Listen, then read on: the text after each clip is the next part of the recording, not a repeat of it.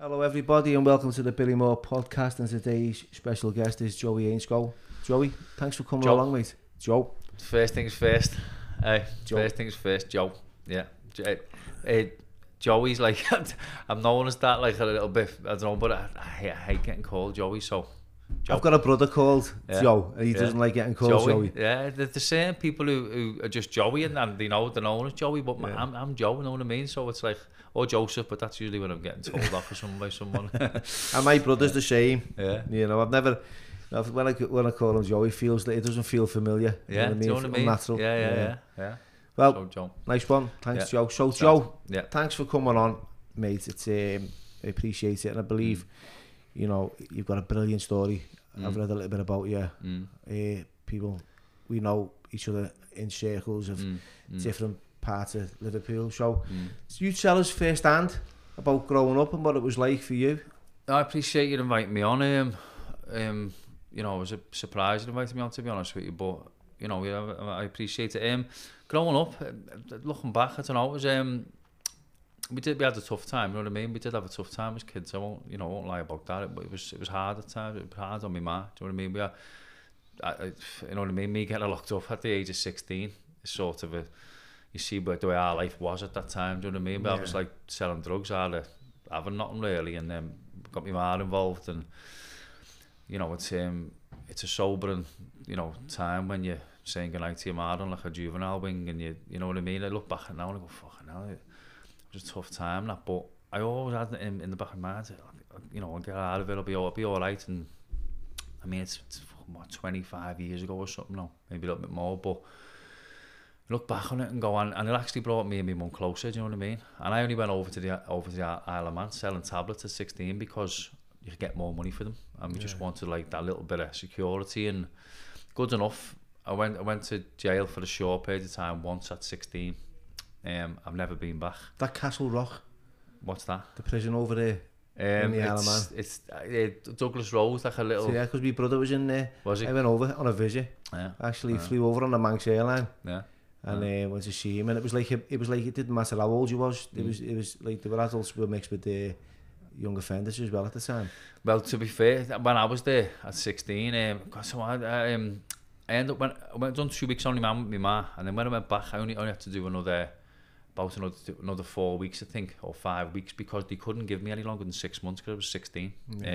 Good enough, and I was terrified that my ma was going to get like 3-4 years. Because she was as involved as me, but was an adult, and they actually seen it, handed me drugs and all things like that. So I was terrified sitting in the juvenile jail. My mum's in court this day, and I'm sitting there, and the screw comes out. My heart's in my mouth. I'm terrified that my mum's going to get jailed because of me. It's a horrible feeling, you know what I mean? One of the worst feelings, and then that could turn into one of the best feelings I've ever had, because the screw come in and tapped me on the shoulder. I had a phone call there. And I went, I didn't. And he went, it was your mum. He went, she's got to spend the sentence. And fucking had the relief that went through my body, and I swear. So then when I got out a few weeks later, I've only felt relief like it once. All the time, my life was when my little lad at the corner around his neck, and he was born, and he blew. And then when I went out, I heard him scream, I heard him cry. So the relief was like to that level, do you know what I mean? Where I thought, fuck, I'm not gonna get. And then when I got out a few weeks later, I learned my lesson, obviously, and then I learned my trade not long after. Got into tile and construction, etc. So I only went to prison once. Now, obviously, I'm 42 now. I'm hoping I never ever go back for any other reason, but it's not looking that way, because I live a relatively, relatively crime-free life these days. But it was just that I got out, and then over the years, as it brought me and my ma, give us this special bond. You know what I mean? My ma died when I was only 28. Might have just turned 29, just turned 29, my ma died, but for that, it gave us a special connection, and then we'd laugh about it, do you know what I mean? We'd be out having a bevy and that, and she'd go, do you want to go to the Isle of Man, you know what I mean? We'd laugh about it, because, I mean, I don't know whether she'd laughed about it if she would have got 3 years or 4 years, but she'd only done 2 weeks only, man. So it was like a period in my life where like I really had to grow up, you know, in a short space of time. I was in that, when I went back, I was on that juvenile wing. I was training like fuck, because I missed out on an NABC semi-final when I got nicked. So I was through to my first national semi-final. I had to pull out because I was nicked, know what I mean? But that was one thing, whether I won that title or not. But I had to just grow up, and then I'm good enough. Like that was me. That was the end of me sort of criminal days. Well, no, not the end of me criminal days, but to that with doing stuff like that. Do you know what I mean? Selling bits of drugs and things that I've been like Nick for. I think we all when we're young, we either get mixed up in that kind of lifestyle, and we either change or we carry on and ends up doing loads of years years behind bars, or getting wrapped up in things where I don't know, you know, dangerous situations, because it's just that's all it comes to. When I see young kids now, I try to maneuver them into, I mean, especially as you say, boxing, because you know, boxing definitely saved my life. You know what I mean? It's I owe a lot of who I am, and you know, the way I live my life today. I mean, even now I really train hard still. You know what I mean? It's like, it's not a competition, or I don't put too much pressure on myself these days, but I'll train religiously. Do you know what I mean? I'll even go home and even just it's a feel good factor, innit? It's great for your self-esteem. It's a habit. It's my habit. So it's my main habit's exercise, and that's a good one. Know what I mean? So it's like, and I'll train. I'll just find somewhere to train. I'll go anywhere to train, and that puts you in a good mental state and a good mindset. You know what I mean? And then if you're training regular, then you're feeling better. So you're more positive, and it's just a positive cycle, isn't it? Do you know what I mean? Yeah. So, and I've instilled it into my son. I'll go home, I'll go, come on, lad, do you want to train? I go, come on. You'll just train. And how old's your boy now? He's 11, our son. Is this your son who had that? That must have been frightening. I mean, definitely fearful. At his birth, it was like he was blue when he was born, and I was like, I was only literally, honest to God, for like 30 seconds. You just that thing, and the relief that. But he's great, little son. He's boxing in the Rotunda. He's went to the Rotunda. His mum took him to the Rotunda. I mean, I boxed for Kirkdale, but I'm not in the gym these days. I'm not in the Kirkdale anymore. And his mother took him to the Rotunda because he's got family in there and mates in there. So but he's getting looked after. Yeah, I was in there this morning talking to Zava. Zava said he was one of ours. Who? Zava. Who was one of ours? Joe. Me? Yeah, I was Kirkdale. I did box for Kirkdale, and I had my old. I mean, I had my first 2 fights for the Rotunda, to be honest. And I learned something about myself in the first 2 fights, because I lost my first fight against this big tall kid, Paul Williams, named Snowy, good lad, sound lad. I know him now, but honest to God, he just jabbed my head off. I was 11, I was 7 stone 1, so I was like a little stocky, like maybe chubbyish little kid, and he was like 6 inches tall. Bang, bang, bang, just pinged me right for. I got out the ring crying my eyes out. It was like 1989 or 1990, I think. But I trained hard, and I got to return with him on his show in the Prince of Wales in Southport, and I won that fight. Do you know what I mean? Must have been boxing, like you must have been like when you were 11. I was in probably about 16. You know, I remember fighting this kid, Mikey Wright. Yeah. Right, Mikey. I fought him. Mikey, but not in the boxing ring. Mate, to tell you something, Mikey had one of the hardest punches I've ever. Tough as fuck. Mate, he was tough, and it was in the new Monster Ocean Waterloo. I remember it. And the ring collapsed. I didn't know Mikey boxed. Yeah, he boxed. Yeah, and the ring collapsed. Tough little bastard, wasn't he? He was, mate, and I've never been it as hard as I've been it with him. Did you beat him? Yeah, I beat him on a majority decision. That's right. But I didn't know you boxed Mikey. Yeah. I liked Mikey. Obviously, people.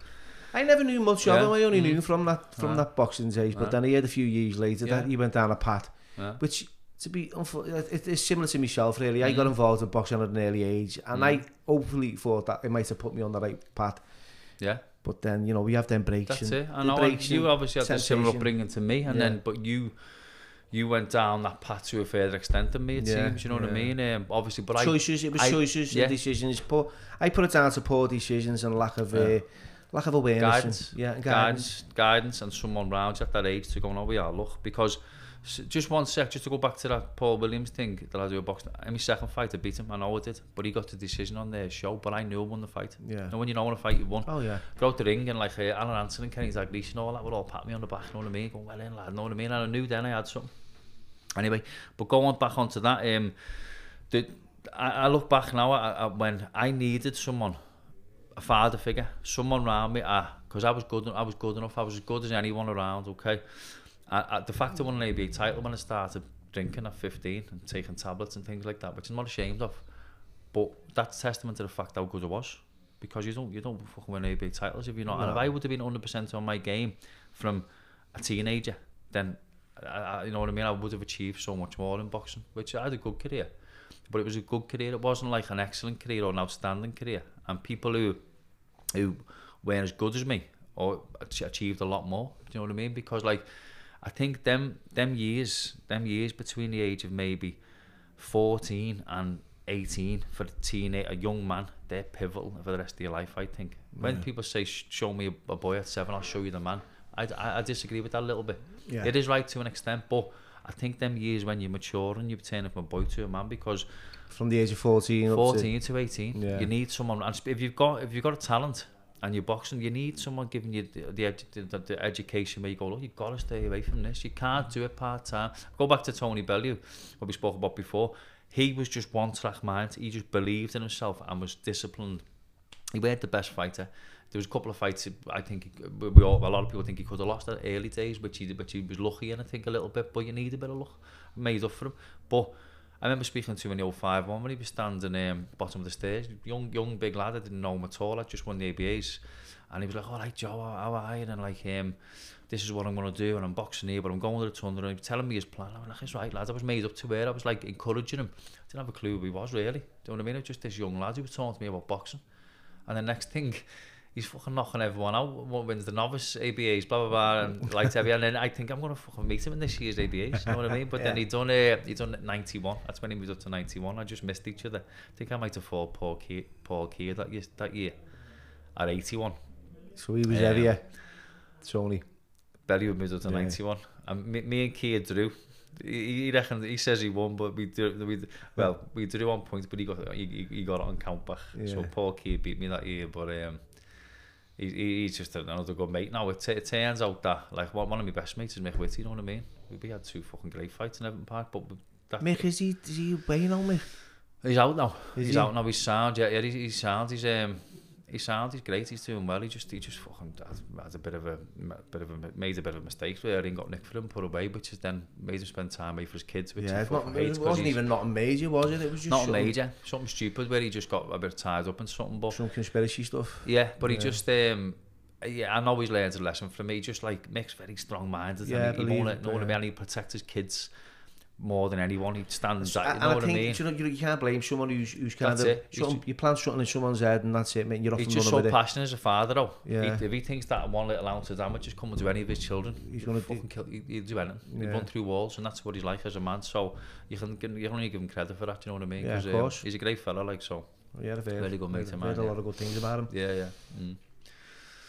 So so what was we on about then? Tony was 91. You were. Oh, sorry, Tom. Back to Bellew. Yeah, I just missed Bellew. So I thought I would have come across him when the fucking young kid I was talking to, but he was doing really well, obviously, knocking everyone over in the novices. But I was going, it's different when you get into the big league, which is our league, which is the fucking when, you know what I mean. So I was going like, but obviously Bellew, you know, he came from novice under 10s, novice under 20s, and straight in the ABAs, won them first time. I think, but went in again, won them again. He was that type of lad, that type of fighter. When I first knew what Bellew was about, when we went to Italy, sparred this big, strong heavyweight called Daniel Betty, who was experienced and maybe like 10 years older than him, and he was a lump, you know what I mean? And he puts Bellew over heavy in the second round of the spar, I think it was. He like stopped the spar. Bellew was like sort of gone a bit on the ropes. He'll tell you this, like the kid did put one over on him. And honest to God, a lot of people when they get put down heavy like that, they don't want to know, they don't want to come back from it. But I swear to God, he come back 2 days later, and you can just see in his face he had it in for this kid. Know what I mean? Big time. That's the measure of a true champion, that I think. Yeah. You know what I mean? You can take your knocks and your setbacks, and if someone beats you or knocks you out and bad and heavy, if you can come back and do that to them, and when he did, he come back a couple of days later, and he hit the kid with a right hand. The kid's head nerve come off, and he was like complaining about his neck, and he stopped the spar in Bellew's favour, then Tony's favour. So, but that's how you know what someone's made of. Then you know what I mean, as you know yourself. If he would have been reluctant to spar him again, or trying to like say, well, I've got a sore head, or if you don't, it's the heart that's in the line, you know what I mean? That's what I mean. Yeah, it was more about, for me, like growing up, like it was the heart. It's all about that. It didn't matter how tough you were on the exterior. Muscles didn't mean nothing. That's it. And belief, because he really believed in himself. He believed in himself, Tony. It was like he had this like cast iron belief that what he was going to achieve, and you know, look at what he did. I mean, even when he got knocked out at light heavy off Adonis Stevenson, when he was completely weight drained, put the weight back on and come back up, and then look what he's done to that Machabou at Goodison. It's, you know what I mean? It was there, yeah, brilliant. You can see what he's cut, the cloth he's cut from by what he's done in his pro career, as well as what I could see at amateurs, you know what I mean? So, well done to him. Well done. He's had a great career, hasn't he? Yeah, he has. So, great stuff. Breaks alongside us now when he's doing great things in the community with the kids, which is brilliant. Just give him back, innit? Yeah, and you know what I can do for you, huh? You know, I've never met him. I've seen him a few times. Been to a few boxing bouts that he'd been involved. Able to see him with David Day, one in Goodison, and then you know, and then I've met him here, and he's really got to know him a bit. Yeah, you know what? And it's weird, isn't it? What you perceive and what you see on social media, then you're actually sitting down with someone and you go, do you know what? And listening to him, and I thought, I want to listen to this fella, listen to what he's got to say. And I couldn't believe how sincere he was about these kids and about wanting to help them. And I thought, fair enough, you know, like this fella. Yeah. I feel privileged to work alongside him in this area. So that's good. So how was your career anyway, Joe? What happened there? My career, because you turned pro as well. I did turn pro, yeah. My career, so when I won the ABAs at 19, I was the first ABA champion for my club, and it was a big thing. You know what I mean? It was like, you know, it was. Was there in Kirkdale back then? Yeah, Kirkdale, yeah. I only had I'd shoot my very first two fights, and then I was at Kirkdale my whole career. But I mean, when I won the ABAs, it was a big deal for the club, big deal for me. David Day got knocked out in the other semi-final. It was meant to be his the ABA title, but he got sparked in the semis. So it was a mad one, because the kid who knocked him out, I was meant to meet him in the final, and he pulled out against me. Said he was sick. Now, I've been in an ABA final, sick, and I still went in. You don't pull out of a final. No. You just don't. So I was a bit sceptical about that, because I was flying and I was knocking everyone out that year as well. Pulled out against me. So I fought the kid he fought in the quarters, who was like a multi-titled kid called Craig Wake, and I beat him on points in the final. But that was meant to be his year, but I won it. And then a fella was sponsoring me called Brendan Devine. He went to turn pro, do you know what I mean? And I was like, go on then. Yeah, and I was getting like a few quid at the time, which enabled me to buy my first house when I was young, about 20, which was a good thing. But it turns out it was a mad one, because I went from like a busy gym where like I knew everyone and we bounced off each other, to just me and Judas Clotty, who's an African coach who trained Shane Neri. Great fella, you know what I mean, lovely fella, but just me and him in Kirby gym on our own. I was driving to Wavertree every day, then to Kirby, training like a madman on my own. He just beasted me every single day, and I was like, wow, what's happened here? So I weren't enjoying the training, I'll be dead honest. I weren't enjoying it at all. And he was very, very old fashioned, Judas Clotty. A young lad like that needs to be in a nurtured as a pro, and he wanted me to be Shane Neri at the age of 20. No one's going to be Shane Neri ever. No one's Shane Neri, so he was just like expecting me to be like Shane Neri. Yeah, Jimmy's great, you know what I mean? Jimmy ended up being my coach and my mentor and a really good friend, you know what I mean? So that was it in my second stint as a pro. But I won my first fight just against my journeyman. Name was Mark Dawson, nice fella to be honest, but I won my first fight against him, boxed really well, and then this Brendan Devine went, are you fighting this fella now? I looked at his record, he's had 4-1-4. I hadn't stopped anyone, but he beat 4 good lads. One of them was an ex-Indian international. He was like a 28-year-old Syrian fella called Hussein Osman. Fuck me, honest to God, right? So I just went, go on, I'll fight anyone. No, you can be, someone should have meant to me, don't fucking fight him. You know what I mean? I wish they would have done. Honest to God, literally. School you? No, he never schooled me at all. We had a fucking war. Yeah. We had an absolute war, and I would have won it. But, and honest to God, one of the toughest fights I ever had, a 4-round war, right? He just, now, but not only that, this manager he threw me in the deep end, right? Because what it was, he had a construction company which he was just about to fold, and that's where I was getting paid from. So that was going to fold, your money was going to go. 300 quid a week he was giving me. He was getting a grand for me. I was a ghost on a site. Yeah. Our-ass, proper our-ass, right? So he was about to close that company. He went, if he beats him, then I'll fucking put a load more money into him. Yeah. But obviously, and I did nearly beat him, but he caught me with this left hook in the 3rd round. In the 4-round fight, he put me down, he hit me with his left hook. I don't know how the fuck I got up, but I did. Put me down 10-8 round, and he beat me 39-38, so I would have beat him. Yeah. But I swear to you, it was like a literally. But he said to you, go down in your car to London, same day of the fight, and my mates are going, same day in your own car. So I'm driving down to London, my mate's driving the car, and then get into traffic jam, going into London. Yeah. Then I'm running, going, you're on soon, where are you? Going to the York Hall to fight this kid. And like, I'm putting my boots on the tube, trying to get to this fight. He goes, and they go, oh, you're not on now. Warmed up. They go, oh, you're not on now.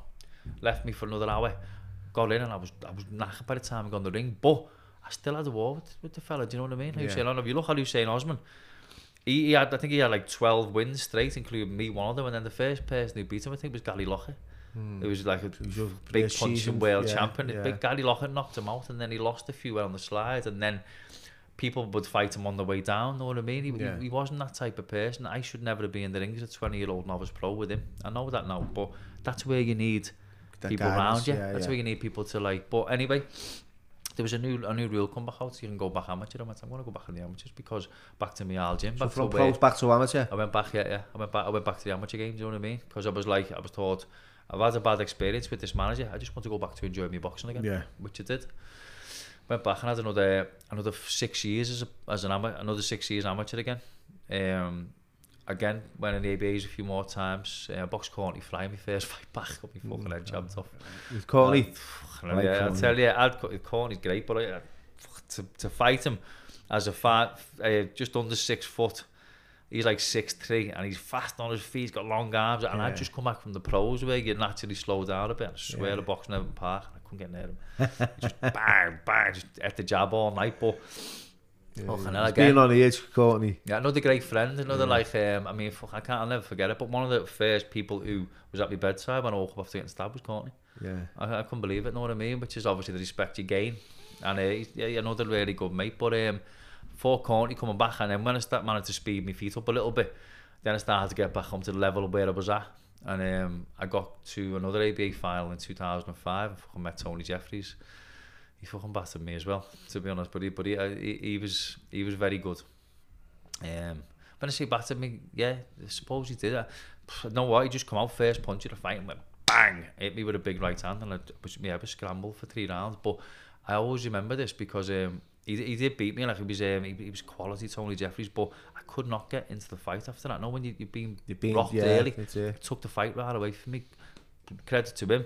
But I remember watching the tape years later, 3rd round, and I remember he hit me with this right hand because he beat me on like the 20-point rule, and just as they blew the whistle in the 3rd round, I remember me with this shot. Well, I don't remember the shot, but I remember this feeling. Like that, and I thought I couldn't move my leg. I was trying to like drag my leg along the canvas. I didn't go down. Just slow motion. yeah. My leg was in slow motion. He hit me that hard. And then, do you know where, I know when you see a video and someone's leg jumps? Yeah. I've seen the video, right? And my leg go, fucking springs up in the air. And I didn't know my leg had ever done that. Because I could take a shot, I had a good chin. And that shot, like, it could have knocked me out. But my leg, like, jumped, but then good enough. The fight got waved off. But I think that's probably, like, one of the top, like, few hardest punches I've ever took. It was a cracking shot he hit me, but again, I know what I was as a boxer. I was a good boxer. I wasn't, but at elite level. Like your elite fighters, the likes of you, Tony Jeffries, Courtney Fry, Kenny Egan, people like that. I lost to. Do you know what I mean? And like I mean, don't get me wrong. I give Kenny Egan a great fight in Ireland. Very close.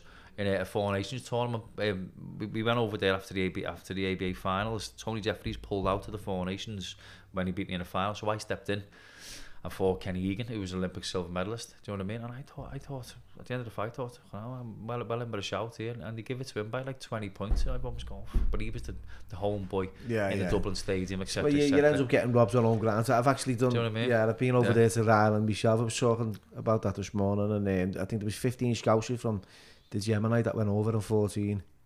Yeah. Got beat, I think. Yeah, and the Gemini, a top club like that. Yeah, and I put this kid down in the first round. Well, it was compulsory back then to wear red guards. Was you Gemini? Yeah, so we had to wear red guards. It was the St Ambrose ABC. Yeah. When I first started, St Ambrose. Yeah. And we got John Rice still there. John Rice was there. John Naylor, Georgie. Yeah. We had all them. Yeah. Clarence, Keith, James. John Sam. So I was just like a young kid. Yeah. And when we boxed with them, we were all over to Ireland, and then we had to put these red guards on. Now, when you'll know back then, we did that. I remember the change. I had my first 2 fights without a head guard, and then it went to head guards, and they were horrible, weren't they? Yeah, they were. Them MK ones, remember them MK ones, like the rubber ones and all that? We were getting pulled down over our heads over there, and it was just a horrible fucking... Yeah. It was a dinner show, and we were getting butties. It was just like a proper doorstep butty with a cup of tea and shite, really. That's it. I mean, look, don't get me wrong. Kenny Egan didn't rob me in that fight. He probably did just win it, but only just. Yeah. So he was like, he went on to win Olympic silver. You think he beat Jeffries in Beijing? I don't know. No, he did. Yeah, he beat Tony Jeffries in Beijing for the silver medal. Went on to fight for the gold. But I know that I was a good fighter, and but I never nowhere near fulfilled my potential as an amateur or a pro because of me lifestyle and the way me life growing up. Do you know what I mean? I know that I could have achieved so much more, but it doesn't beat me up. I'm thankful for what I did achieve. I'm just thankful that I got into boxing young and loved it, because when I first went to the gym at 8 years of age, I loved it. I loved to spar. I loved everything about it. Do you know what I mean? And then I know now at the stage I'm at in my life that it gave me a lot of who I am as a man now. A lot of me, like a lot of my rituals and habits and lifestyle, discipline, and how I approach other aspects in my life. Just in my work ethic. Just my work ethic in general, do you know what I mean? The fact that if I do something, I like to do it properly, and I do it like I give it me all, do you know what I mean? I see it as like I've got a similar kind of way of living. I mean, if I'm on time, I'm there, I'll kind of I'll set my mind to shut and I'll get it done. You saying that because I was late before? No. You sure? Put that down to the traffic show. No, that's it. I say that, I'm like that anyway. I'm always setting up anyway. Fucking hell, if I was here, I'd be here in the morning. No, but that's the discipline I received. From boxing. That's it. And then you went into Muay Thai, didn't you? No, I say I went into Muay Thai. What happened was when I went to Thailand, because I like boxing. Yeah. Like these all those lost dreams awaken. Now for me, I stopped boxing at the age of 17, 18. I ended up in custody in prisons for a good long time. Gets me shit together, goes to Thailand, sees this Muay Thai boxing. Thought it would be a bit of fun, get in the ring. I couldn't kick, I couldn't do all that stuff. I was good with my hands. No, at least I was better than them with my hands than they were. And they were better with their feet than they were with my hands. And I picked it up pretty quick. It was like it was easy to pick up. I didn't have to learn too much about it. The more I got involved, the more I trained, and the more I fought, the more I adapted to their way of fighting. So I've done that for a few years. So it wasn't a sport that I was equipped with. It was just something that I went into because I liked that fighting, that euphoria. It's where you were, wasn't it, as well? It was. That's, and I always say this, Joe. See, for me, right, this is my problem. I couldn't deal or cope with feelings on the outside of the ring. Like rejection and relationships and women and that the affairs of the heart. Put me in the ring and you can punch me head and I can take punches all day long. But the emotional, safe place. The emotional punches I couldn't deal with. It was like I was flawed. I was like an ice cream. I was leaving myself in bits over bits, and I couldn't understand. And now, see, like I've got this awareness now and understanding that, like I was emotionally immature. I wasn't growing up. I'd used drugs at an early age, and it stunted me emotional growth and development. So this is where, like, when we talk to kids, we talk about that. You start smoking green and all that gear at an early age. Eventually you might get to a place in your life where you want to stop, and it's enough's enough. But then you forget that you are the age you become when you started. So I started taking drugs at the age of 15. When I stopped at the age of 30, like I was like a teenager. Like I was standing with men of my age who were wearing shirt and ties and going into business and work, and I was like, I was just like a kid in a sweet shop. I was dead immature. Trying to find your feet.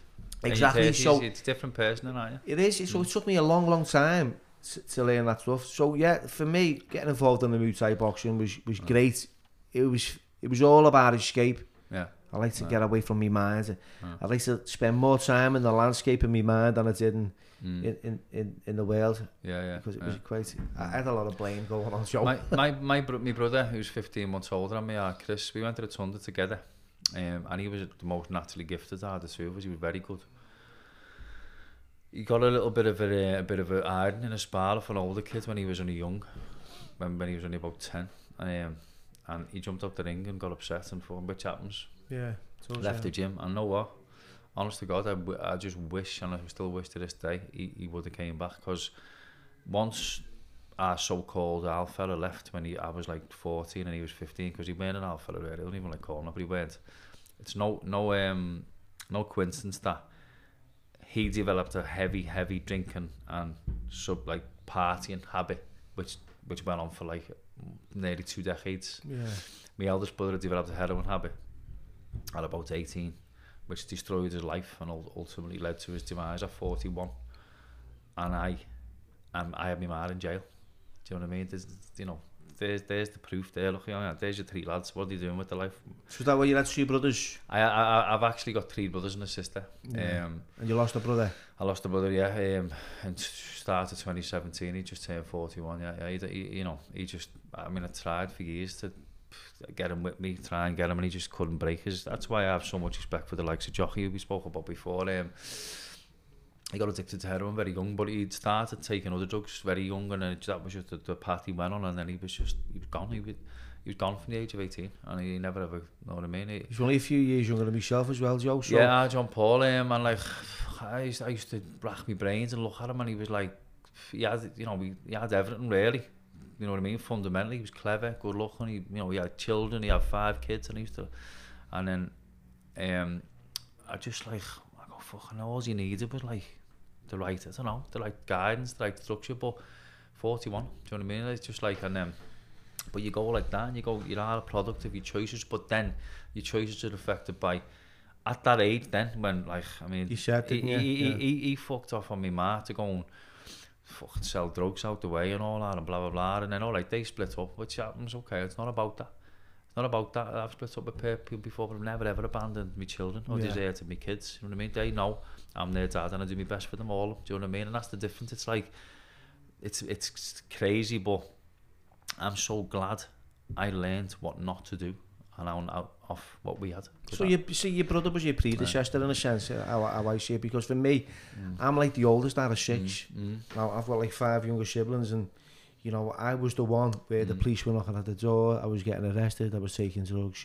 My other brother fucking hated me, right? And he was a year younger than me. Now he was an RSM now, and he was fucking in the army for 2 decades. He fought go to golf. He was totally different to me. Discipline life. Yeah, he had this life where he was travelling the world, and he's got a brother he was ashamed of and embarrassed of, but loved at the same time. That's it, yeah. I've got him. So it's like, he was like, what's up with you? What are you doing? Why don't you stop? And I was like, I just don't know. I couldn't. Yeah, trying to get you on the right path. My mum, my dad, everybody was like offering these, and it was only right.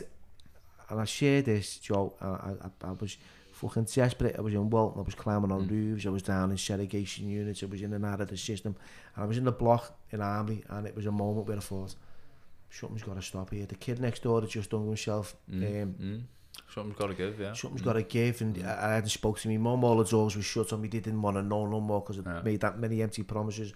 I was going to change, and I spoke to her, and I couldn't even bring like myself to say hello, mum, because I started to feel all that feeling all up, see as well up. And like I've always shared this, Joe, these 2 screws standing next to me, and I didn't want to look like a coward or a shitbag, so I had that mad crazy ego. Bravado and an ego, yeah. Putting a mask on, I'm alright. When I went back that cell, I fucking sobbed. And I say this to kids, I sobbed into my pillow, like a little baby, right? And the first thing my mum said to me on the phone, because I couldn't answer, was just, Bill, we love you, get help, right? I didn't believe they cared. And that see, what I know now, Joe, right? You've got to have like a window that is open for something to sink in. So that word help just went boom, landed, and I thought, fucking hell, that's a new one, and it helped. Just ask for help, Bill. So I did. I asked for help, and it came in the form of the probation, rehabilitation. I got a rehab, I got clean, I stayed clean for a good few years. I thought I'd go to Thailand, but bit of an untreated addiction. No, I wasn't really. So did you relapse? I relapsed. I got clean in 2004, Joe. So well, in 2021. So my journey was never straight, but he had like massive periods of like abstinence where clarity like, as well. Yeah, 3 years and 5 years, and so I knew there was a better way of living. Yeah. So when I did relapse, I thought, oh, fucking you couldn't wait to get back to. And the relapses, right, for me were justified at the time because I'd been diagnosed with cancer. and I was given medication. You give me medication, right, and tell me to medicate myself. I think I've got a terminal illness in my mind, right? I've got stage 3 cancer. I'm on chemo. I thought, fuck it. Yeah, everyone out the window, don't it? Yeah, so all that went out the window. You know, I abused the medication. The medication ran out. I had a bit of money, so the next step is you hit the street running and you're buying illegal fucking drugs, as you do, because you know what's best. You know, then you're in that cycle of like, oh my God, it's desperation, it's horrible. So I know exactly where you are with your brother, because I know what it's like. He hated himself for it as well. You know, he had 5 kids, and you know what, it's mad to say this, but he fucking loved his kids. And I'd speak to him, and he'd be like, he hated it. He'd have his head in his hands, and he wanted to be a good dad. You know what I mean? He wanted to be a good dad, and he just couldn't. I understand, because you know what, you're so powerless, right?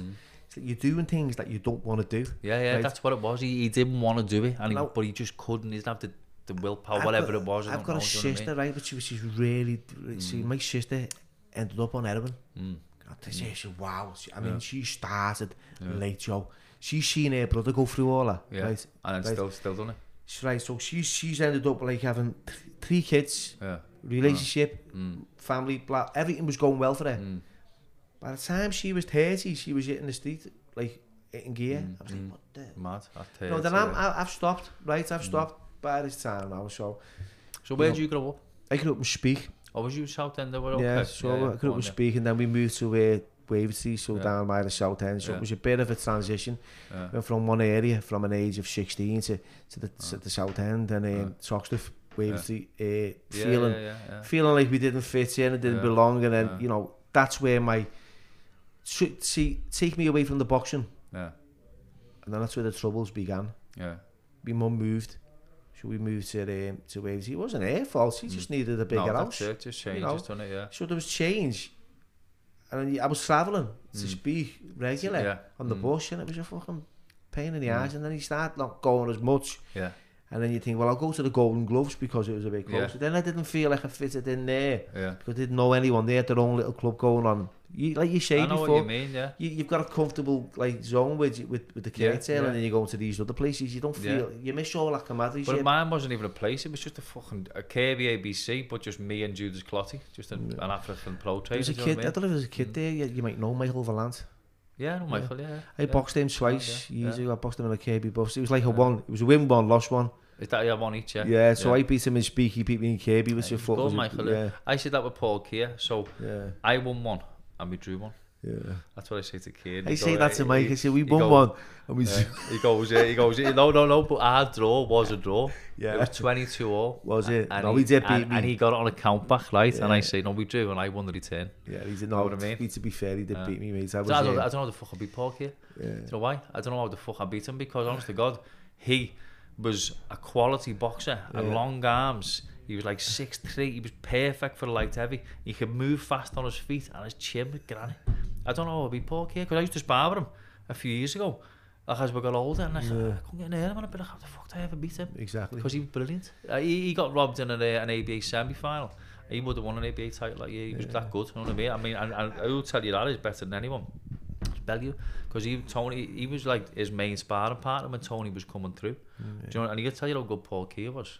He was brilliant. Do you know what I mean? You mix up with them like in the NABCs earlier on, don't you? And that's what we had. We had all that. We had like, I don't know what it's like now, but we had to like box twice in one day. You know, you box in the morning. Yeah. You'd win a bout, and then you'd have a break, and you'd be back in the afternoon. Yeah. I mean, you're young, but your recovery's quick, but you still. Yeah. I know. It's great when you'd be able to box 2-3 times in one day. Like but that's not like that now, is it? Yeah. So, Joe, tell me a little bit about, because this is important for kids out there to understand, because I've been in the same situation. I've been stabbed, you know, and it was it wasn't fun. Yeah. So what happened with your pro career? Because you Sorry, I was going on to that before. So when I had the few, I went back to another few years amateur again. I turned pro again. And this leads on to where I was. So I just got back training with Shane Airy and Georgie Schofield in Derby Lane. I'm old George, yeah. I was doing well. Flying, felt great. Had a couple of good spars with Bellew. Had a couple of good spars with Lee Siner. He was up there. Sadly passed away, yeah. Yeah, it's like mad one, like, but it's sad, you know. a lot of people had their opinions on Lee, but I just seen him as a fellow I boxer. know Lee. I seen him as a fellow boxer. I had some good spars with him, you know what I mean? I knew Lee really well. Do you know what? I've never had a bad word to say about him. He's never had a bad word to say about me. And no. You know, he was always polite and civil. He was the first guy that I've asked to come on a podcast, you know. The first started, he said yeah. But he sort of backed out, but never mind. I had a few good spars. I remember at Derby Lane, Tony comes down with Anthony Farnell, he was with them, we had a good spar. I was doing well flying, and then I had a couple of fights come back at super middle. And then the end of 2007, I was in Chicago watching the Worlds, watching like my mates Pricey, Neil Perkins, Frankie Gavin. He was the best amateur I've ever seen, to be honest with you. He's frighteningly good amateur boxer, Frankie. Everyone agreed with me, like, because he was outstanding, and he won world gold over there. I got a call off Dean Powell, who was the matchmaker. Do you want to fight Paulie De Silva for the Central Area Super Middleweight title?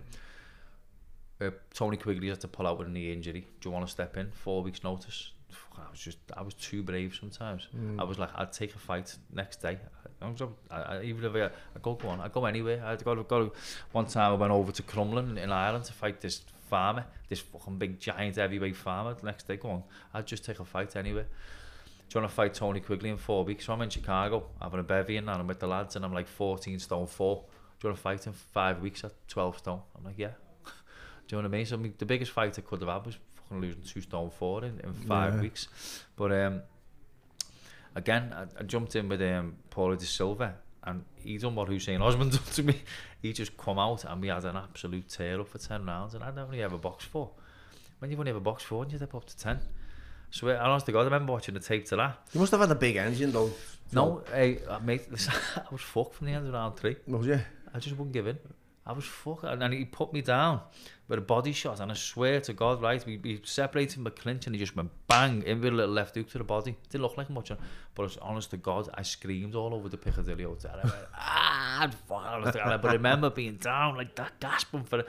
But I remember Nathan just I'd never ever stay down unless I was asleep. Do you know what I mean? I had that in me where I would never quit. I'd never quit. So he put me down with a body shot, and then he put me down again with the same shot, and I was like, and then I put him down the round after, and we had a proper like tear up for 10 rounds, and you know he got the decision with 2 knockdowns, and he was fitter, and he prepared for a 10 round fight. You know what I mean? I weren't, but we had a great fight. So it was at sort of that level, and then as I say, and then I found out my mother had cancer early 2008. I found out my mother had cancer in 2007. I look back now, and I don't know the fuck. I went through a 5-year period in my life where I don't know the fuck I got through it, because my life was just turmoil for 5 years. I look at it and I want to go, wow. And it was all started with my mother getting diagnosed. You know what I mean? Tommy Duffy there used to come watch me fight. So. And my father, my life was in turmoil for 5 years. I look back now, and I started with that, and then my mum, like, she suffered for 18 months, she withered away and died. You know what I mean? Just turned 49. It was fucking horrible. Your mum was only 49? Yeah. Wow. My mum, after us going through, we went through, and all our stuff we went through, tough as a life. But my mum was great. She was she looked after my daughter with me when she was growing up, and she was always good to us and done her best under really difficult circumstances. My mum was lovely, but she was still here now because I fucking never have a babysitter. I never got no one to help me with all my little ones now. But my mum was great, and but then when I found out she had cancer, I looked back on it. She just like suffered for 18 months, then died. Just turned 49. And all right, Tom, you're okay, mate. She died, just turned 49, and I was just like, when I went like that. When I look back now, I just started like drinking and going out and just trying to block it out, and like, and then these lads who were like getting a bit of pressure off this big doorman in town, I stepped in and took it on for myself, and ended up cracking him. I hit my hand, got nicked, nearly went to jail, got a 5-month suspended sentence for involving myself in someone else's trouble again. I look back now, and it was all to do with what was going on personally, which was my mum dying of cancer, which is what was happening. So we had loads of contributing factors leading up to this. But then so I was still trying to, like, you know, go about my business, and, you know, still trying to train and blah blah blah. And then when my mum died at the end of the end of October 2008, and like, I'm glad in a way. Well, I'm not, but I'm glad that she wasn't there to see what I went through then 6 months later, do you know what I mean? Because I was just literally seeing two, like, well, it was Beefy, to be honest, and Ryan Vaughan. They were having a bit of a set to, I think, with each other, was they? I think so, yeah. Oh no, sorry. Someone I'd cracked Beefy in Oddies, you know what I mean? And then Ryan Vaughan was having a bit of a scuffle with someone, and I just like stepped in. And then there was a bit of a I got a punch thrown at me, thrown a couple of punches back, that was it. But then someone who had known for years had me standing there talking to him, and I didn't know. I was just talking. We were talking like mates, and he knew that like someone had gone to get a knife and stabbed me from behind. Do you know what I mean? And it was a fucking hell. I mean, I got stabbed twice with like a 7-inch knife, and it went right up through like sort of the middle of like my arse cheeks. You know what I mean? And one was like in me, like to the side, but I remembered feeling 2 whacks and like a weird, strange feeling in my belly, and like, you know what I mean? I looked at the lad in front of me and went, he stabbed me on it, and he went, go the Aussie, like, go the Aussie, you know, like that. And I swear to God, I'd be dead now. I would be dead. An ambulance had been called to come to see to Beefy's broken jaw. And our kid seen it, flagged it over like that, panicked. I was with my brother. And he went, well, what's up? He said, he's being stabbed. And when they seen what had happened, because I had a severed testicular artery. My colon was all shredded, my bowel, my bladder, everything. I was like, you know what I mean? And if that ambulance weren't there, if the ambulance, we had to wait 10 minutes there, I'd have bled to death there and then. Do you know what I mean? But I was passing out in the ambulance, and then the fact that I woke up after that, like, that could have been the end there and then, know what I mean? Yeah. So passing out, and that would have been passed out in an ambulance, and I was bleeding with severed artery. So, and the damage I had, the injuries I had were terrible, know what I mean? So I had to wear a colostomy bag for 6 months. I had to have a bag, like, my bowel sticking out my belly, know what I mean? For 6 months, I had like a bag on my leg with a catheter in and all that, and it was a tough time, do you know what I mean? Coming around from the operations and walking around with all drains and pipes and taking morphine, and it was a tough time, a tough recovery, and like, obviously, again, I could have just avoided that. I could have just stayed out of it. I only stepped in to try and split that up, to be honest. I wasn't taking a fight on for myself, but obviously, someone sees me coming and getting involved, they probably think, well, I'm not going to fight with him. Do you know what I mean? So I just go like that. I put it down to experience again, and the fact that I'm alive again, because I come out of it and I managed to fully recover. I even managed to box again a few times, a handful of times, don't know. When the prize fighter, I fought Eric Skoglund, who was a really good fighter, who fought Callum Smith after me, but I managed to even get back in the ring, get myself back on my feet, but I was never ever going to be the same. No. Them couple of years I missed. Do you know what I mean? It was like, I could have done well again in them couple of years, but not well to the extent where I could have won world titles and things, but I could have got to British level. Do you know what I mean? I was, could have still got to that at that age, but did you feel that all that robbed you? It robbed me. It maybe robbed me of a bit of time in my pro career, but fundamentally, my boxing career was like ruined from the get go. Do you know what I mean? So no matter what I'd done and what I achieved, I never had the structure or I never had the stuff in place to succeed at the highest level. Do you know what I mean? So I succeeded to one below the highest level. But even as a pro with longer rounds, longer fights, I'd started like drinking and partying at 15. Yeah. And but don't get me wrong, when season time and boxing would come around, I was disciplined, but you can't be disciplined part of the time. You can't be disciplined 3/4 of the year. And in the summer go off the rails, you just can't do it. No. You just get not to fight at the top level. No. So you can't to fight at the level I got to, which was like very good, but not at elite level. You're going to get found out by these people who are not doing the things you're doing in your spare time. Do you know what I mean? Yeah. But I don't feel it robbed me much. I'd sort of gone, because I learned to trade early, I'd gone into business, and I bought my first house young, so I'd gone into, I had my own tiling company at 23. So I also had a construction career, and I had men working on site for me. I even had time to go and train when I was pro and things, because I had good contracts running and good relationships with different construction companies, so that served me well. But as for the getting stabbed, yeah, it did, and I did have things in my head that are going on, but I just know what, that's not my game now. Do you know what I mean? I used to, if anyone would cross me or I had to, I'd get out on the street or in the car park, and have a straightener, you know what I mean? Yeah. That was what I used to do. But you can hear it. You can see. I've listened to your story from the get go, and there's a period in your life where you're being traumatized. You're suffering loads of loss, you know, and you go missing mentally for a bit. Yeah. And this is what happens. Yeah, Your behaviour. See, because I've done it, Joe. Yeah. I've done it, mate. Your behaviour reflects what you're going through. My behaviour, it's like to avoid feeling the loss and the grief, you know, and I've suffocated myself with drugs and drink and violence. Yeah. You know, I've been stabbed, I've been shot, I've had me fucking ear bits off. I've been in them situations. You can resonate completely because you've had the same. It's the same outcome. Yeah. And do you know, for me, right, exactly what you just said there, right? It was never my fight. I was like a rebel without a cause, right? And I'd want to get involved in someone else's problem. That's because, right, I felt that they were the underdog and I was a little bit more sort of, I don't know what the fuck I thought. Because you could scrap. Yeah. Because you knew you could scrap. Then anyone you'd see on the back foot, you take it on. It happened to me, right? You know, Joe, I go to a prison, right? Here's something I'll share with you. I went to a prison, right? I got fucking nicked. Scouse nicked. I'm in Thailand. I'm in Chiang Mai prison. 4,000 inmates. Now, there's an handful of foreigners, right? There's a couple of Americans, Australians, Iranians, not many, and it's Italian. So there's an all fella, there's all Italian and an all American, right? You know, they're just old, you know what I mean? But they're getting a bit of beef off this young Australian kid. He's dead mouthy and his mate. And I stepped in. I shouldn't have done it. It wasn't like I said. But I ended up getting fucking patted. Yeah, with hindsight, you can mind your own business, can't you? Yeah, I mean, hindsight, but it's like, I knew. It's ego, isn't it, as well? It's ego. Yeah. I knew that, you know, it was the wrong thing for them to be doing to them. Yeah. And trying to be but it weren't your battle. No, but trying to be a diplomat. Yeah. I can't be diplomatic. Yeah. I'm aggressive in the way I communicate. You have to fucking leave them alone, lad. Bang, straight away, you're involved in a battle. Instead of going, look. That's it.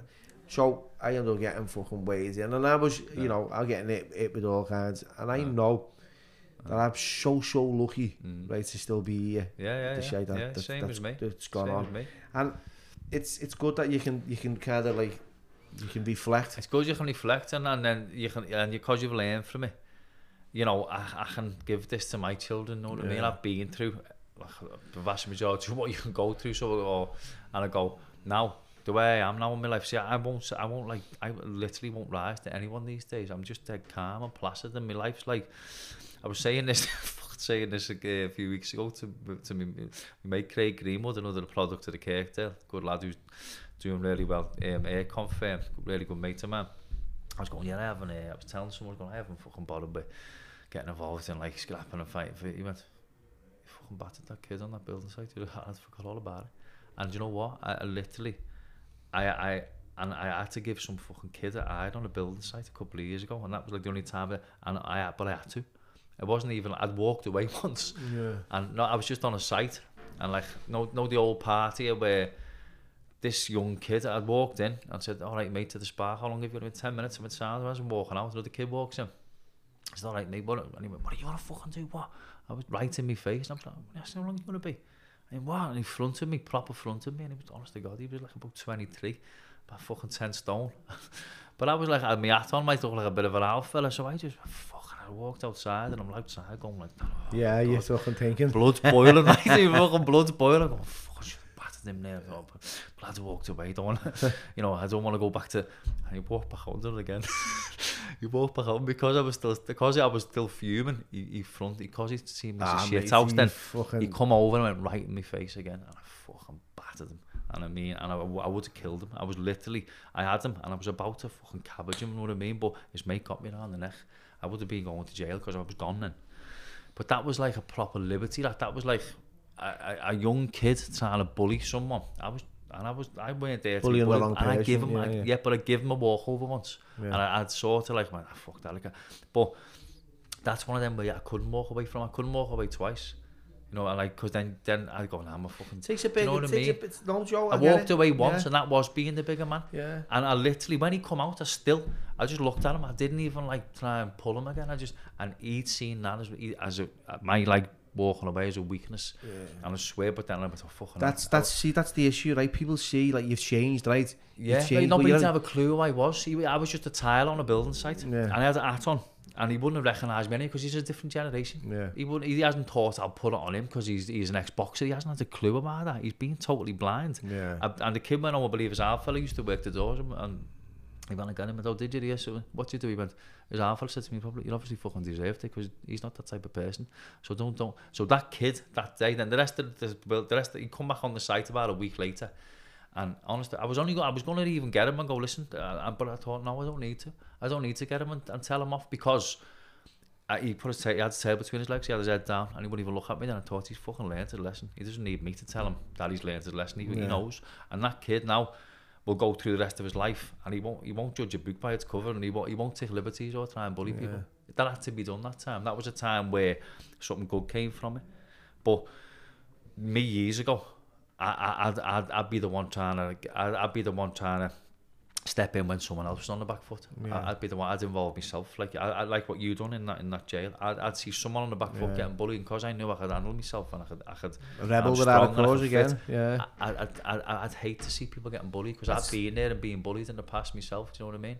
Yeah, that's how I got stabbed. Just stepping in for something that wasn't even my problem. Same it's with like, me. you know, like it's like my mate said it to me a while ago. He said, you know what, Bill, you turn a corner in life, it doesn't mean you turn into abuse.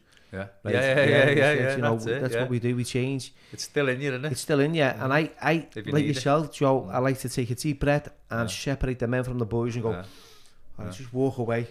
Sometimes the way I look and the way, you know, I'm built kind of puts you like, okay, people think that, like, they want to, like, you know, try it on with you. And sometimes it can help to be a bit of a coping mechanism, because I'm fucking, you know, I'm afraid of of what you can do to me, so what I can do to myself. And where I take myself. It's not like, I've always said this, it's like, I'm not scared of fucking fighting, it's fucking not a problem. It's like the consequences, where you go, your family, your friends, you know, the feelings that you, because I bet you felt shit about yourself after you battered that kid. I mean, I don't know, maybe you didn't. No, do you know what, right? In that case, right? You thought it was justified in that way, case, it was completely... I didn't feel any regret or remorse for him, right? I thought, you need that fucking lesson, because if I weren't me, he'd have been bullying someone for nothing. I thought he needed that lesson, so I was like... And I was taught, no, he deserved it, but in that case, that was one of them. But even now, these days, like, I used to even, like... If someone had like cut me up on the road, I'd see that as a personal liberty. I'd see that as like... I've got to fucking stop that myself. No, but I've stopped it years ago. I swear, but in my late teens and early 20s, I'd like take it as a personal attack. I've chased people, cut them up, and I've cut them off, parked in front of them, and I've got them up the car and fucking... I had a proper straightener with this big fella in a van on Scotty Road, because he cut me up, and I went after him, cut him off, chased him out, got him out the car, and we had a fucking proper tear up. He could fucking scrap us. At one point I thought, fuck, I'll bit off more than I can chew here, because he fucking had it, and we had a proper over the road rage thing. And you know now, like, fast forward 15 or 20 years, when someone cuts me up on the road now, I just smile, and I go, because an old mate educated me at this, but he went, look, the minute you lose your temper in a road rage thing or anything similar to that, you've lost. He said, because the chances are they're gone on their way, don't even know you're upset, and you're screaming at the fucking no one, and you're left with anger, and they're gone. You've got no one to even be angry with. It's like you're drinking the poison. So now I just go like that. I just stay calm, and just like, even when, you know, I don't even bite to their road rage and things. I'm in a completely different mindset and mental state these days, where it takes a lot. Really takes a lot to even get me to... I'm still learning. Engage, do you know what I mean? But there's one for you. There's one for you with the road rage, because you can learn from that, because you're I started late, to be fair, driving. Because you're like, you can look after yourself. 99 times out of 100, whoever's cut you up, you can fill them in, or you can tell them off. Do you know what I mean? But what if that fucking one of the under drivers with me? What about that one of the under fella gets out of the car? Do you know what I mean? And you go, fucking hell, and you go, fucking fills you in. Do you know what I mean? That's what, there's that chance, isn't he? So now, I mean, I haven't been able to drive for a year. I've had a year of no driving. I got done for it, no insurance. I was insured. I was literally insured. I was insured, but I couldn't change my policy except for by email. done it by email, and I got a thing saying, go and drive, you're safe, and they're busy, you're not insured. So I had to go through court, reapply for my licence to get the points removed, and I've just got my licence back, you know what I mean? Does that use the points? Did he take all the points? I had 6 points. Anyway. And they said, there's 6 more for no insurance. I went, I'm insured, look, there's the correspondence. They went, you've got to wait to go to court. I went to wait to get in front of the court to plus you all this evidence, and it took me a year. Honest to God, I went to our son's school on my bike, right, to get him from school, and he was obviously a bit embarrassed in that, and I went, I'm going to get the train, and I went, get on the back, I'll give it a takey. He went, what's a takey? He didn't know what a takey was. He didn't know what a takey. I went, what? He jumped on the back of the bike, I rode him to the train station, and then I'd go and get him, and he'd go, give us a takey. You know what I mean? And that you learned, that was the good that come from me. My other little boy, Lenny, in like a mountain bike carrier on my back when I had him, getting him to and from work and like carrying him around. So it's been a tough time. But the parts of it have been great. Do you know what I mean? Yeah, but I'm ready to start driving again now, to be honest with you, because sometimes my bird's great. She's like, yeah, I'll run you. She's got a white Merc, right? And she's like, don't get me wrong, it's fucking hard. I put my tools in and go, oh, your car don't get my fucking tools dirty.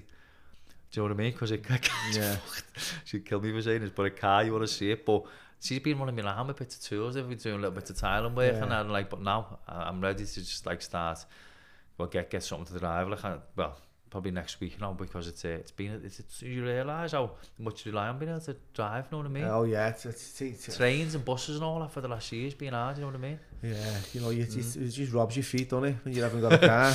It's been mad. So your world's a bit bigger when you're driving. I always say that to my mate. He's been like fucking sitting on the bus for years. Yeah. So you need to pass your test. That's been me for the last year. That's been me for the last year. I'd be devastated, Joe. I know. It's been tough. Be on one of them lecky bikes or something. It's been tough, but anyway, I'm through it now. I've got my licence back, so it's just got a little run around. So what do you? Did you have have you got I read somewhere you had a business, Go Green, is it? Or no. I've got a burger van. Okay, so we had an organic food business. But we opened it just as lockdown started. So it was a bad time to open a business. So, but the building we were in only had 18 months time in it, because they're building on there, they're building apartments on there. We knew that. So as the second lockdown hit, it was just time to get away from that. And I bought a burger van. I've got a burger van there. Now, I've had the burger van out quite a bit, and it's good and it's boss, and like, you know, we have good events and all that, but I've got a load of construction work on. I've got a lot of construction work on at the minute, really good work, and I'm finding that I've got a lot of work on, and I'm managing sites and delegating men and blah blah blah through the week, and then weekends I'm trying to run the burger van, and I've got no time for my kids and my family. Do you know what I mean? So I'm gonna, well, the burger van is sold or just about to sell, so that's going, the burger van.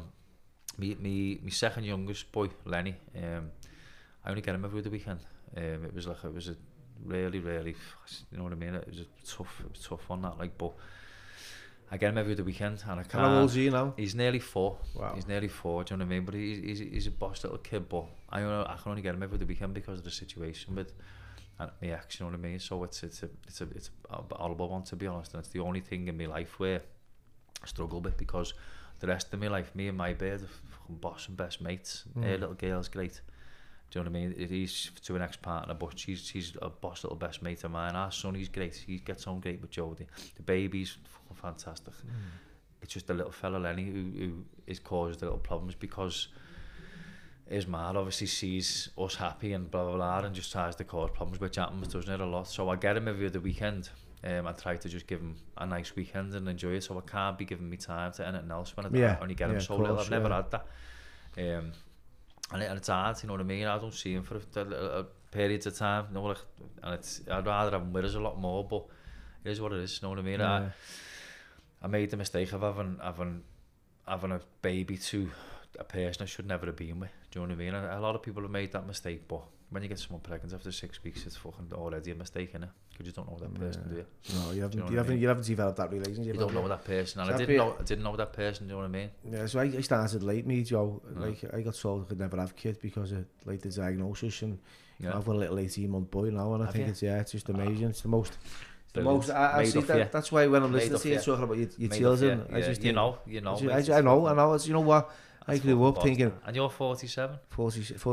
So you took it till 47 or 46 to find out what life's really about. Exactly.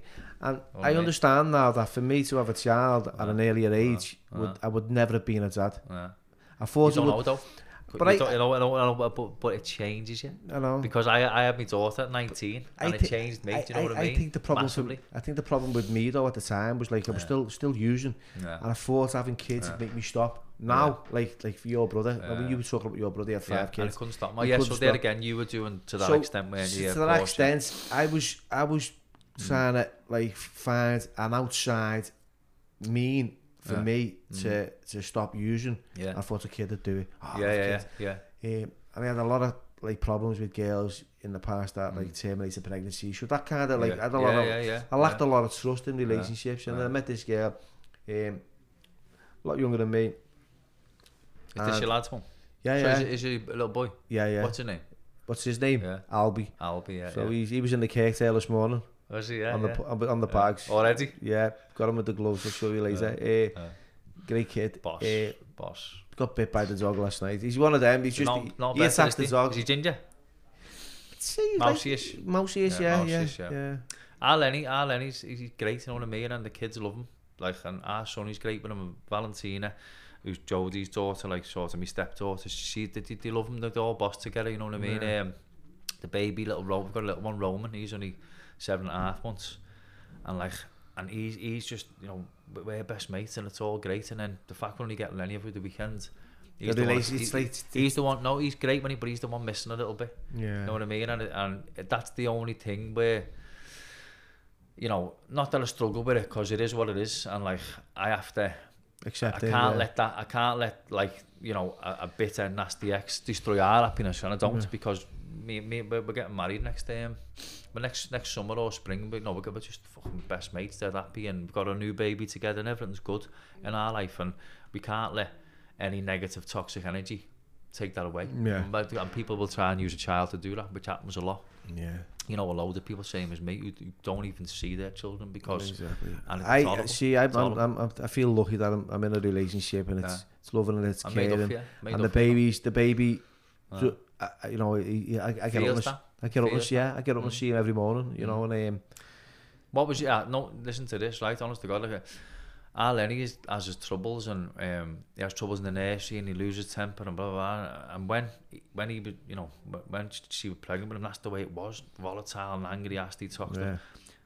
Our Roman, my little one, right through her pregnancy, we were just best mates right the way through. All we done was laugh, smile, be happy, and all the baby does, he literally, all he knows is happiness and smile. That's exactly what he knows. That's because the environment he grew in, and what he knows in his day-to-day life, do you know what I mean? And it shows from that stage. It shows it from even in the womb, in that kid, the way they are, and you'll see it in your. I've seen it. He has a name. There's no anger. He's just happy. You know what I mean? Just happy. And that's the way a child naturally is. Exactly. Yeah. Unless outside influences affect. And that's, I think that's what happened to me growing up. Like as other kids growing up, of a product of a bad environment or a bad situation. Same as all us. Even though my mum and dad were together. My dad drank a lot, and he was volatile. He smashed the house up. When I seen it, witnessed it, watched my dad batter me ma.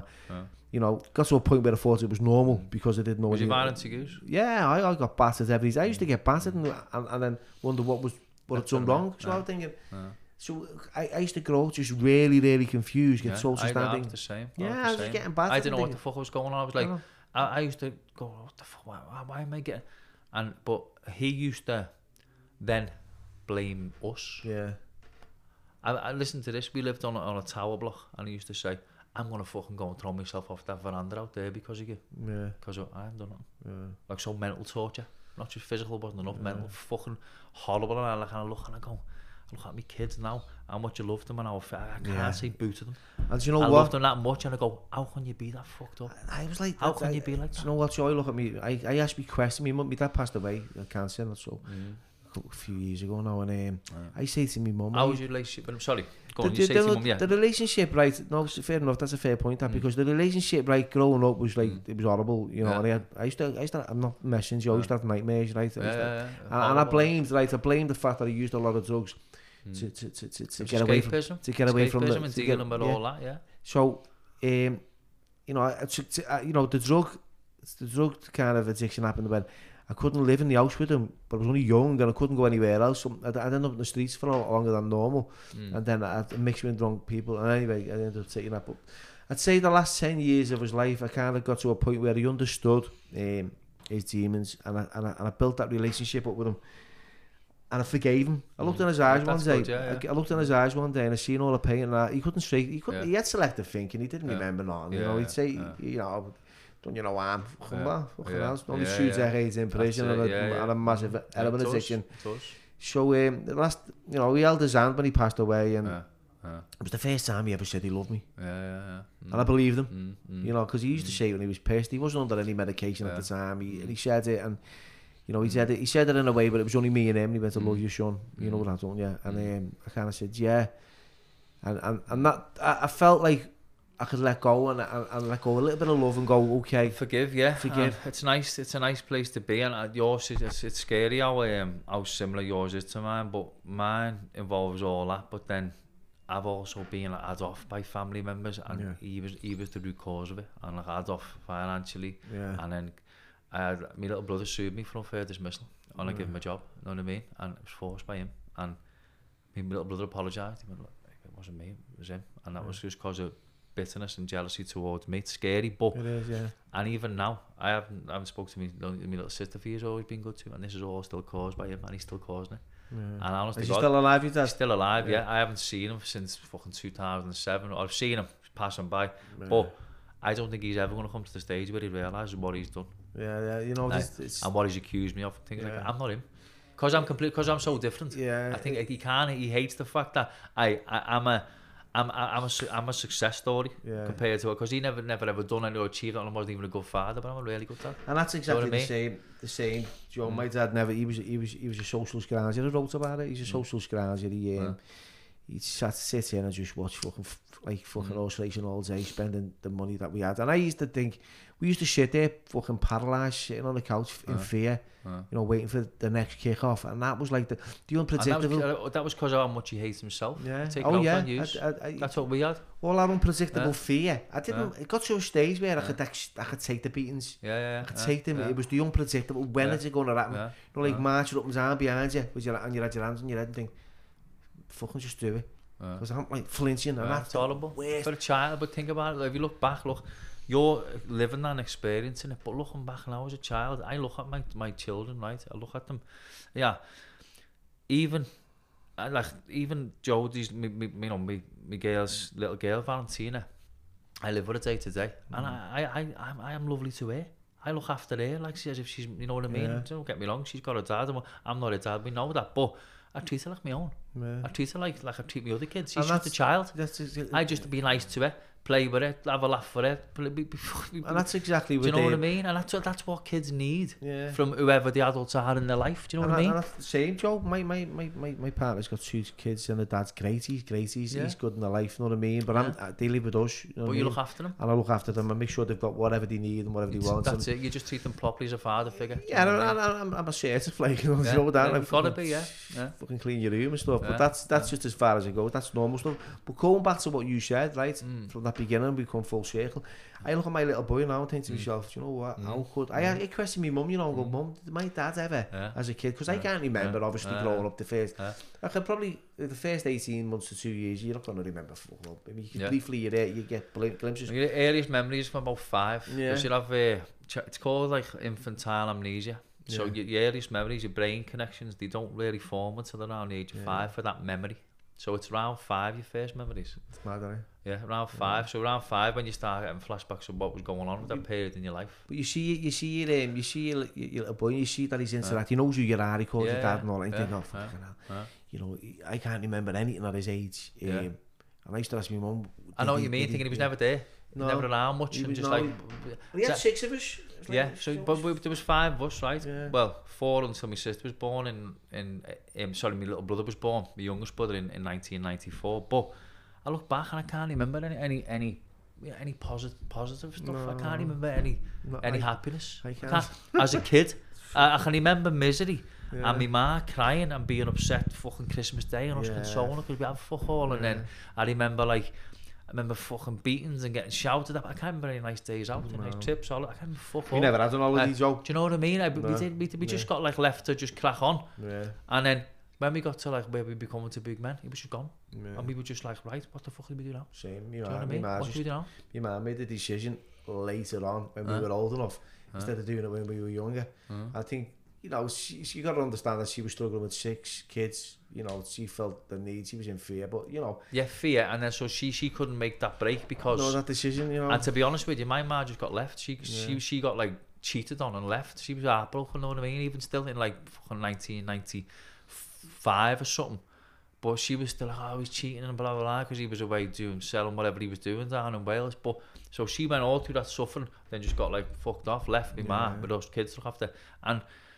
There wasn't even any contact really. It wasn't even like, how's the kids? Or fucking like, do you know what I mean? Or there was nothing. There was no like, just, that's it, I'm gone. You know what I mean? After all the years of like fucking crap, then I'm just gone. Just, leave you with it. Do you know what I mean? It's sad, Yeah. So I'm so similar, Joe. Yeah, so it is, similar. It's very similar. And I think that I can understand how your brother and some, you know, how the way he turned out. Even my relationships now with my brother and my sister, my younger brother, like they're fractured and fragmented because of the common denominator is him. My little brother, I raised him really. I looked after him, and me and our kid when I took my daughter to Disney World when I was doing well in 2007, I had a few quid and went, come on, I'll take you with us. Took him to Disney when he was about 12, and I always was there with him, took him the match, looked after him, and he knows that, he remembers that. But then when he come back on the scene after my ma died, he sort of like, so I take the glory. Yeah, they started like, you know, being with him. I think our Andrew said he has looked after him in ways, but yeah, good. So it was about time we did start looking after one of your fucking children, you know what I mean? But to force him into court against me for unfair dismissal, that just didn't happen. And I closed a company because I weren't paying. I was going to pay me my brother and my younger cousin who would give 2 apprenticeships. After about a dozen times, telling them they got to fucking work, you know, to get all he wanted was the only key, only Friday. We got wages every Friday, didn't want to work. They were like hiding in rooms on sites. In the end, I went, no, go on, fucking do one. He got them to solicitors. If they would have come and apologised, they went, look, we want our job back. They'd have been back. And that's the extent of what the jealousy of like, and like the fact that I had to go in my life. And he never. He forced me, my little brother in court against me. Like, what kind of fucking man does that? It's heavy. What kind of person, you know what I mean? Imagine seeing your two kids getting caught against each other, and like you forced it. Imagine that. It beggars belief, doesn't it? It's awesome. You know, that's the mindset that you're in. But the good for me, which I always try to look after good. Do you know what I mean? Because everything what I've been through, right now, honest to God, man. Even though I went through a horrible, toxic, poisonous relationship with little Lenny's, man, and like, I knew I was too good for it. I knew I needed out of it, and I did. And like the last straw came when we went to Gran Canaria. I thought I'd lost our sonny in a foreign airport because of it. My little lad, he'd be fucking best mate, and my little lad. I had to leave him for 5 minutes sitting in a cafe because she wanted to cause murder because I covered his legs up with a coat, just like to keep his legs warm. Fucking and murder for nothing. When I got home, I've got to get out of this. So I got out of it. Fucking got away. Said, look, blah blah blah.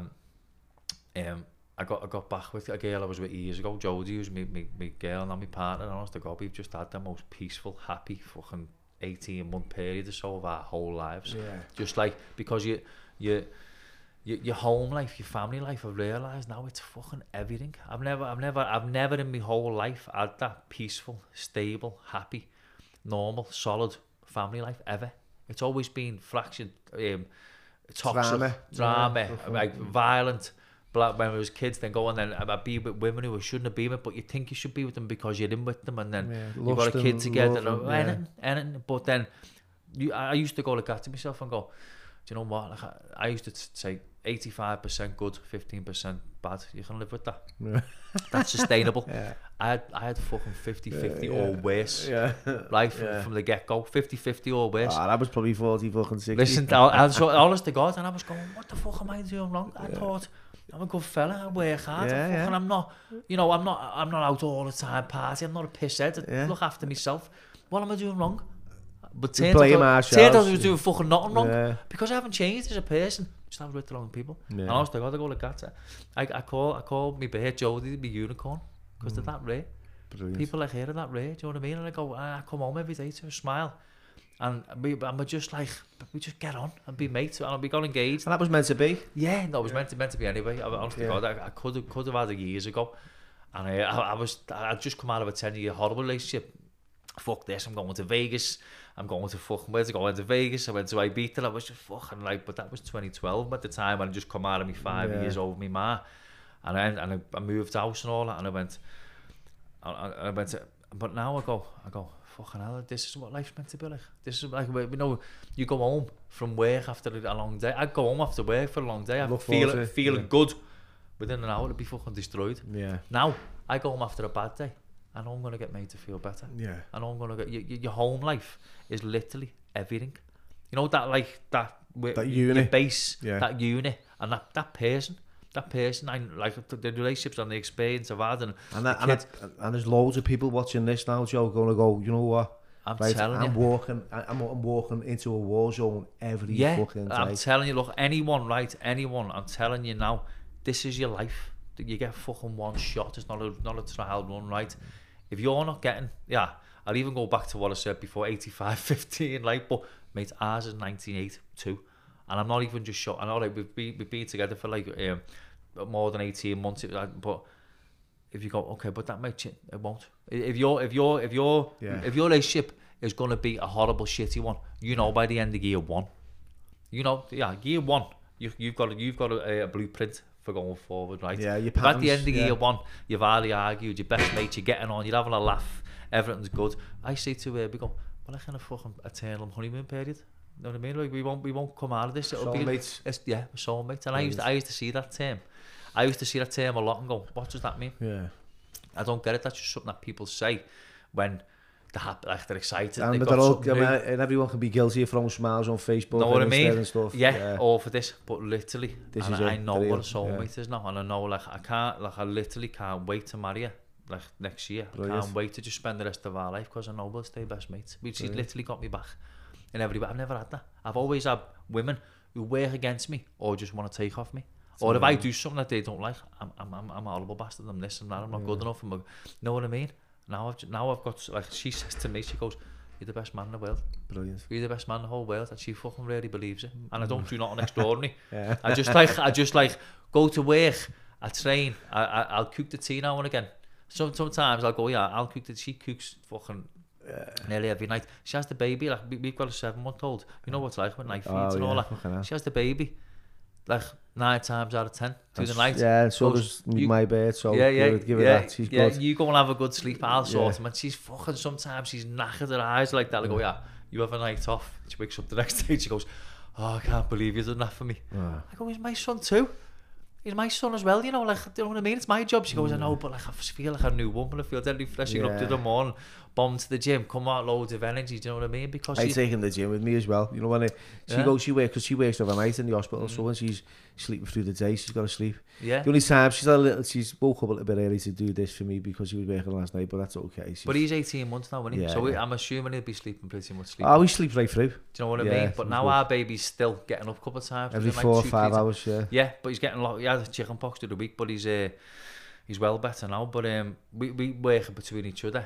But honestly, like just something so simple like that, she's taking great footage for me, and I'm going, but like, I'm a start as well. Whereas in the past, I'd have to do night on, night off, fucking night feeds. I've always tried to do my bit, but nowhere, like, she just like ticks in the whole of everything.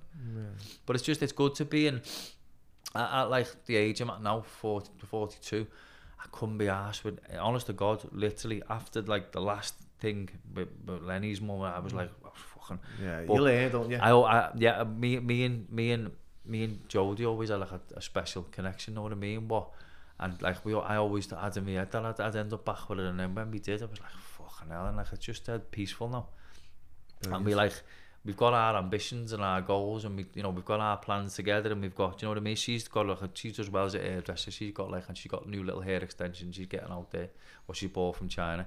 I've got loads going on in my construction, and the plan is, when my 2 boys are with us, it is a bit cramped in the house where we are, you know what I mean? It's down where we are, but in like 3 years we plan to move out, move one more time, have a little bit of a bigger house, not extravagant, not massive, but something bigger than what you're in. And have one more. She goes, we'll have one more kid. She goes, definitely. That's what she says. Well, you might too, mightn't you? You might too. How old your bird? She's 30 odd. 30 odd, yeah, same as mine. So you know, you've got one. Mid 30s, so yeah.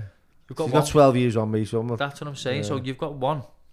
Me and Jodie have only got our own one together. Okay, so I've got 3 other kids, and she's got little Valentina, someone else. So we've got like 5 between us, even though my daughter's 22.